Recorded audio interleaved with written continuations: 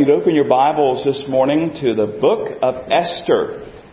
You want probably the easiest way to find it, if you don't go to Esther very often, is find Psalms, which is pretty easy to find. Just open up your Bible and then back up a couple of books and you'll find yourself in the book of Esther. Esther chapter 1 today. Take a look at this statement that I ran across this past week. It's easy to see God in the miraculous. It's not so easy to see Him in the mundane. But that's where most of us live. Those words arrested my attention as I read them this past week. Think about just how opposite those two extremes really are. On the one side, miraculous. On the other side, mundane. And if truth be known, a lot of us, we live mostly on this side, don't we? On the side of the mundane. Rather than burning bushes, we have to go out and be busy about pruning bushes. Rather than parting the sea, we'd love to just go to the sea. Instead of manna from heaven, it's a bologna sandwich again. Life is so daily, isn't it? I mean, think about it. Wake up. Clean up, go to work or school, come home, eat, do chores, maybe a little television, a little reading, off to bed, repeat. Repeat. Repeat. Week in, week out, month in, month out, year in, year out. Mundane. Routine. Monotonous. And perhaps, as we live life in that way in so many of our days, we all wonder, where is the miraculous? Another way of saying, perhaps, where is God? Is He present? Is He interested? Is He involved in the mundane parts of life where we end up spending much of our time? Is He God at the PTA? Is He God at the ball field, the classroom? Tomorrow morning, Monday morning, when the alarm goes off again, where is God? Is He present? Does He care? Well, you know the answer just as I do. And we know that we don't have to live like I just described. We don't have to live lives that seem monotonous and mundane, just going through life bored and tired. We know that He's given us abundant life in Christ, but so many do live that way, and perhaps you do. And perhaps, if we're honest, we all do at times. But we must remember something, beloved.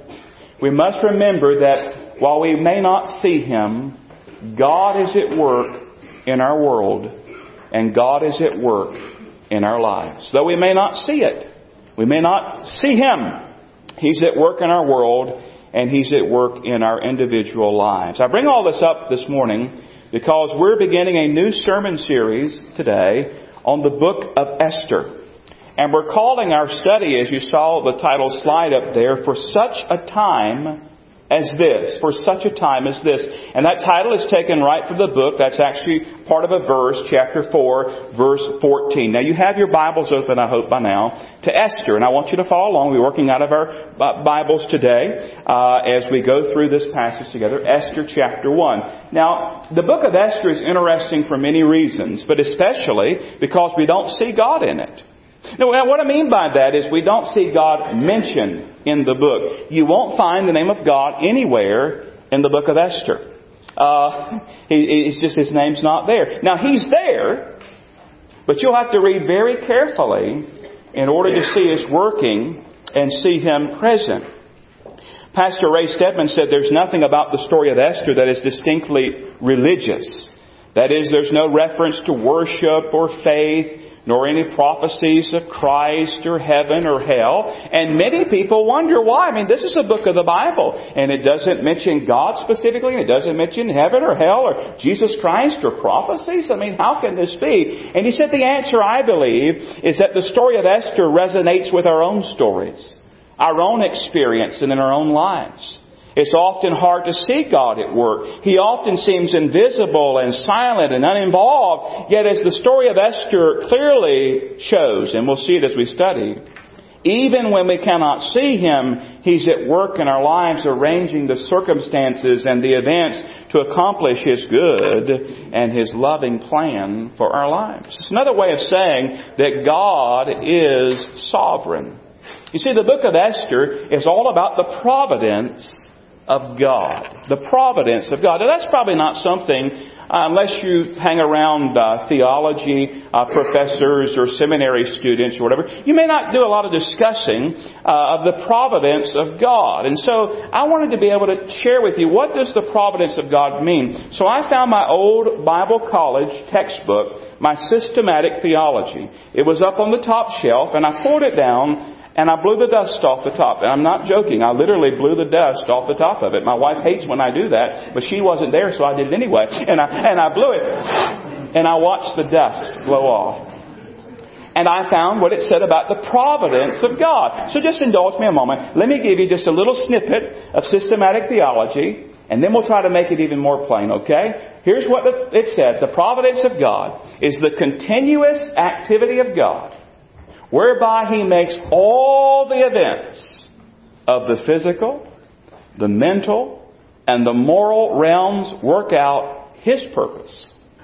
And this purpose is nothing short of the original design of God in creation. Now, I know that's a lot to take in all at once, and you're looking at that and you're trying to process that. Well, let me help you a little bit more. Maybe you like this definition or this description from J. Vernon McGee a little bit better.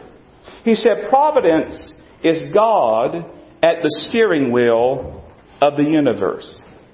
That's a good way of picturing it. God at the steering wheel of the universe. He said it's the way God coaches the man who is on second base.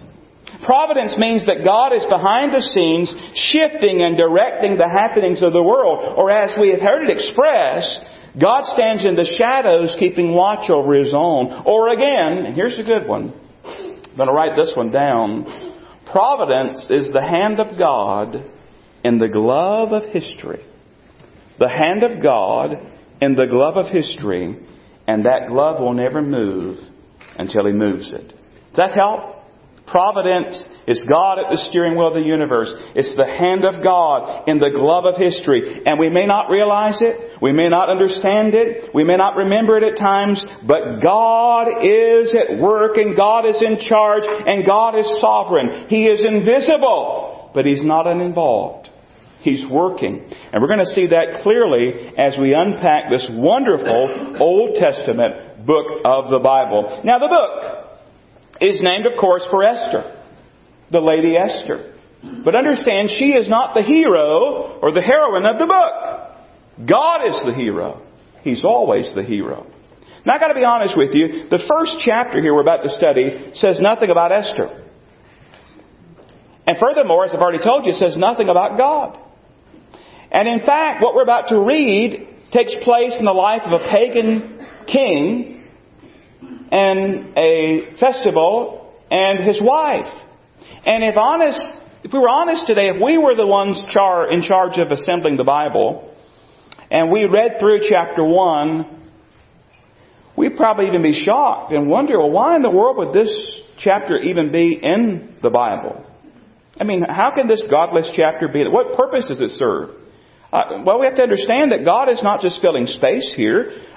This is actually a very key verse, a key passage, a key chapter, because it sets the stage for the rest of the story. In fact, what we're about to read, though it seems that God is not present, and it seems that we know that Esther is not present in this chapter, it actually paves the way for God to rescue His people and provide the coming of the Savior, the Lord Jesus Christ. It's not completely godless after all. God will even use man's sin to work out His purpose. Why? Because He is sovereign.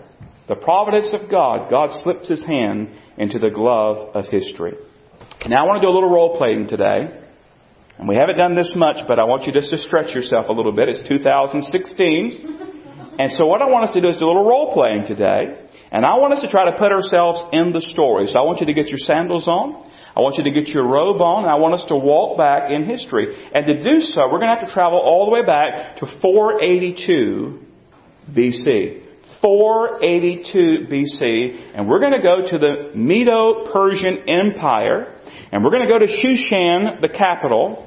And there's a royal feast taking place. Now listen, we're going to kind of slip in the back door. And we're going to hang in the back and just kind of be observers. But walk with me now, if you would, back to 482 BC, to Medo-Persia, to to Shushan, as we pick up verse 1. Now it came to pass in the days of Ahasuerus, this was Ahasuerus who reigned over 127 provinces from India to Ethiopia. In those days, when King Ahasuerus sat on the throne of his kingdom, which was in Shushan the citadel, that in the 3rd year of his reign, he made a feast for all his officials and servants, the powers of Persia and Media, the nobles, and the princes of the provinces being before him. When he showed the riches of his glorious kingdom and the splendor of his excellent majesty for many days, 180 days in all. Now listen, we've slipped in the back door, and I want you to look up and I want you to notice the throne. And I want you to notice the man who's on the throne. That's King Ahasuerus. That's his formal title. Kind of like in some places they would call the leader Pharaoh or Caesar. His real name is Xerxes. Ahasuerus is Xerxes. And as you see there, he reigned over 127 provinces from India to Ethiopia.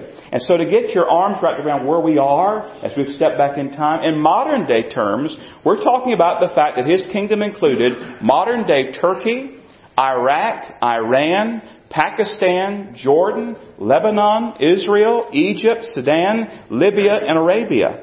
A massive kingdom, a large kingdom that he was reigning over, described as 127 provinces there. Now, though we can't stay for the whole thing, this feast is going to last 180 days. And if you're doing the math, that's 6 months.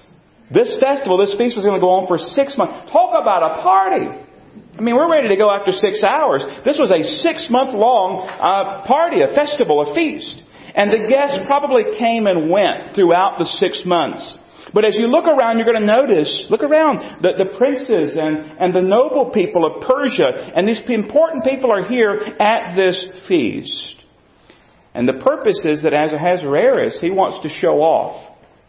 Scholars tell us that this was probably done as Xerxes was laying out his plans to invade Greece. He's going to invade Greece in the spring of 481. And this feast is taking place, and that's important to remember, this feast is taking place is to show his wealth and his strength and his power, and to help them to see, hey, we are somebody, I'm somebody, let's go get those Greeks. Well, since we're time traveling today, we can move to the end of the 6-month feast and pick up the story in verse 5. And when these days were completed, so we've ended out the 180 days, the king made a feast lasting 7 days for all the people who were present in Shushan the citadel, from great to small, in the court of the garden of the king's palace.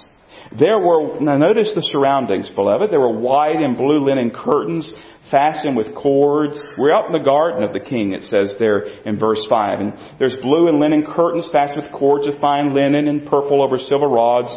And there's marble pillars. Look at the couches. There are couches of gold and silver. Wow.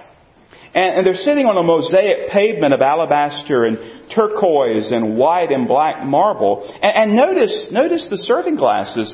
It says they served drinks in golden vessels, and each vessel was different from the other. I mean, not enough just to have golden goblets. They're all different, and they keep serving them in different ones, with royal wine in abundance, according to the generosity of the king. Now, you can drink as much as you want. No, you can't. You're Christians and Baptists. But anyway, notice the generosity of the king. In accordance to the law, that the drinking was not compulsory. You don't have to drink.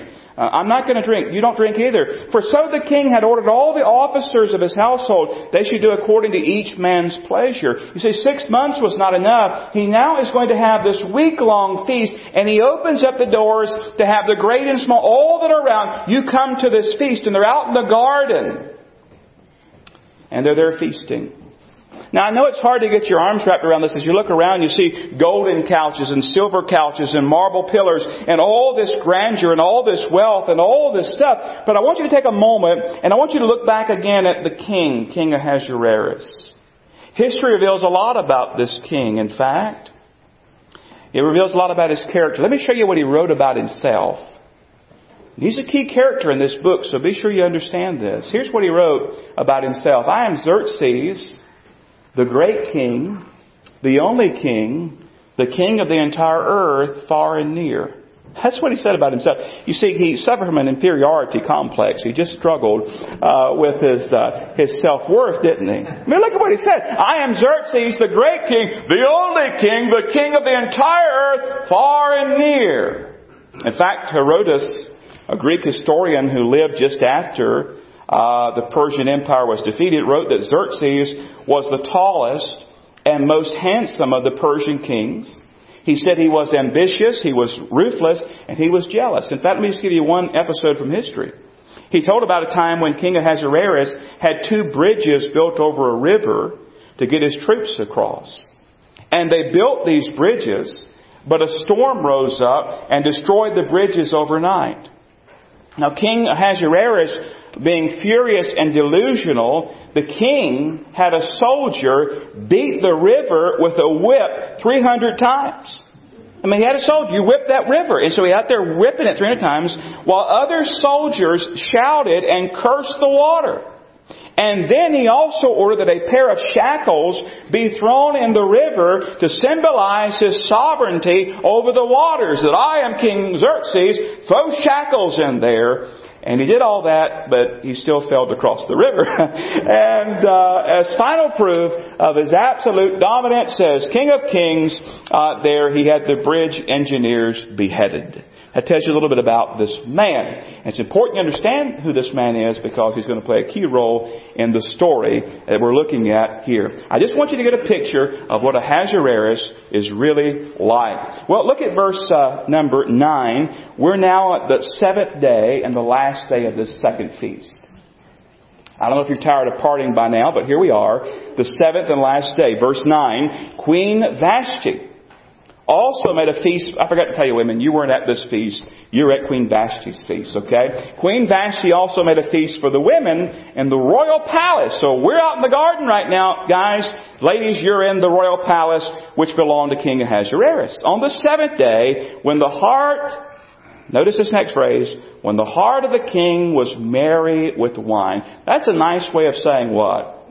He was drunk.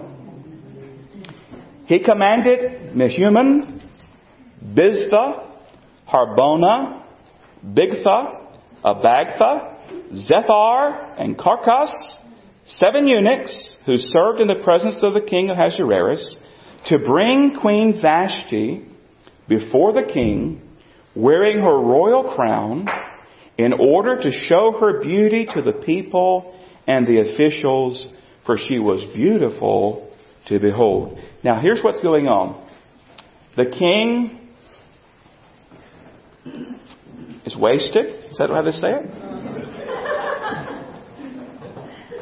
But he's not done showing off. He wants to show off one more thing. And he has what they call a trophy wife, Queen Vashti. And he sends these 7, one wasn't enough, he sends 7 eunuchs in to tell her to appear before him wearing a royal crown. Now, Bible scholars are somewhat split here. Some see this request that he's asking Queen Vashti to show up in her royal apparel and her royal crown for others to see. And then there are many other scholars who understand this request is that she was supposed to show up wearing just her royal crown. We're not sure. I've read all sorts of things about that. But suffice it to say, whether it was a request to show up in all of her royal garb or just her royal crown, she said, no, I ain't coming. We don't know exactly why she wasn't coming. We don't know exactly why. Maybe she was having a bad day. Maybe she was requested to show up in just her royal crown. I don't know why, but she wasn't coming. Verse 12, but Queen Vashti refused to come at the king's command brought by the eunuchs. Therefore, the king, now remember the king, he's not really in his right mind. He's drunk. He was furious and his anger burned within him. Now we're here at this party. We're there. We're all waiting. Do you begin to hear the whispering and the murmuring? Do you begin to see how King Ahasuerus has turned red and there's anger? How dare she not come at the king's command? Now look, the king begins to gather his advisors to him. Look at verse 13. Then the king said to the wise men who understood the times, for this was the king's manner toward all who knew law and justice, those closest to him being Karshena, Shethar, Admatha, Tarshish, Meres, Marsena, and Memucan, the 7 princes of Persia and Media, who had access to the king's presence and who ranked highest in the kingdom. What shall we do to Queen Vashti according to the law, because she did not obey the command of King Ahasuerus brought to her by the eunuchs? I mean, think about it here. He's here showing off all of his wealth, all of his power, all of his riches, trying to get them convinced that we're going to go beat those Greeks. And he can't even get his own wife to listen to him. Think about this. How outrageous. How humiliating. How enraging. And in a real way, King Ahasuerus went from feasting to fuming. And he's hot. And he's mad. And now we need to get a plan together to punish Queen Vashti. And here's what his wise men say. A man by the name of Memucan, he's the spokesman for the group, and he begins to tell the king these things in verse 16. Now I could just see Memucan, as I read this, as just a snake in the grass type of person. Somebody to give you the heebie-jeebies as he came by you. But anyway, you see if you feel the same way. Verse 16. And Memucan answered before the king and the princes. I can just hear a hissing in his voice. Queen Vashti has not only wronged the king, but also all the princes and all the people who are in all the provinces of the king Ahasuerus. For the queen's behavior will become known to all women, so that they will despise their husband in their eyes when they report. And you could just hear him say it. Well, the lady said, well, King Ahasuerus commanded Queen Vashti to be brought before him, but she didn't come. I ain't coming either. Verse 18. This very day the noble ladies of Persia and Media will say to all the king's officials that they have heard of the behavior of the queen. Thus there will be excessive contempt and wrath. If it pleases the king, let a royal decree go out from him, and let it be recorded in the laws of the Persians and the Medes. And you remember the rule, the Medes and the Persians, so that it will not be altered, that Vashti shall come no more before King Ahasuerus. And let the king give her royal position to another who is better than she. When the king's decree, which he will make, is proclaimed throughout all the empire, for it is great, all wives will honor their husbands, both great and small. Verse 21. And the reply pleased the king and the princes, and the king did according to the word of Memucan. Then he sent letters to all the king's provinces, to each province in its own script, and to every people in their own language, that each man should be... Here's what it is. Here's the law now. Each man should be master in his own house and speak in the language of his own people. Now, I almost feel sorry for these guys, but I don't. I mean, they're supposed to be wise men. And here's their counsel to Queen Ahasuerus. Put away Vashti, get somebody to take her place, and command that our wives respect us and obey us. Now, how's that going to work out? King Ahasuerus couldn't get his wife to listen to him. Now he's going to order a royal edict that all the wives, you better listen to your husbands. And by the way, you're going to speak the language of your husband, not the other way around. But don't miss the point of the whole story. On the surface, this seems like a royal marriage gone bad. And it seems like they're going overboard to restore order to the kingdoms, or in their mind, proper order to the kingdom. I mean, this might be the script of a primetime soap opera. Can't you just see it played out on the screen? But listen, God is using all of this. He's going to use all of this for His purpose. Remember that word providence I gave you earlier that I spoke about? The idea that God slips His hand into the glove of history. Providence also has the idea literally of foreseeing. Seeing beforehand. We have to remember that God is not bound by time. He sees all at the same time, past, present, and future. And so He's not surprised by what's taking place here. He's not surprised at what happens in your life tomorrow or next week or next year. He's not surprised at what's happening in our world. God sees everything all at the same time. He's not bound by time. He's above time. He's transcendent. He's God alone. He knows all things. And God knows that there's coming a threat to His chosen people, the Jews. And this is opening the door for that threat to come in. But it's also opening the door, beloved, for deliverance from that threat. And He knows this threat is coming. And God's going to work out all things for His good and His glory, and our good, I should say. And He's going to work out all things for His will. And you know what? While this feasting's been going on, this 6-month feast, and then the 7-day feast has been going on, there's an orphan girl named Esther. And I suppose that through all this, she's just living her life. Nothing miraculous, just mundane. And like everybody else, I'm sure she heard the news because He sent out all these horsemen and these decrees, and He told everybody, this law about the women, your doormats, and she probably heard all that, and you better obey your husband, and that's what the king said, and you better speak your husband's language and all that. And she probably gave it very little thought. I mean, she wasn't even married at this point. She had no idea that what was taking place in the kingdom was about to change her life. And it was about to change history forever. I mean, she had nothing to do with this. She wasn't involved with this. She didn't know these people.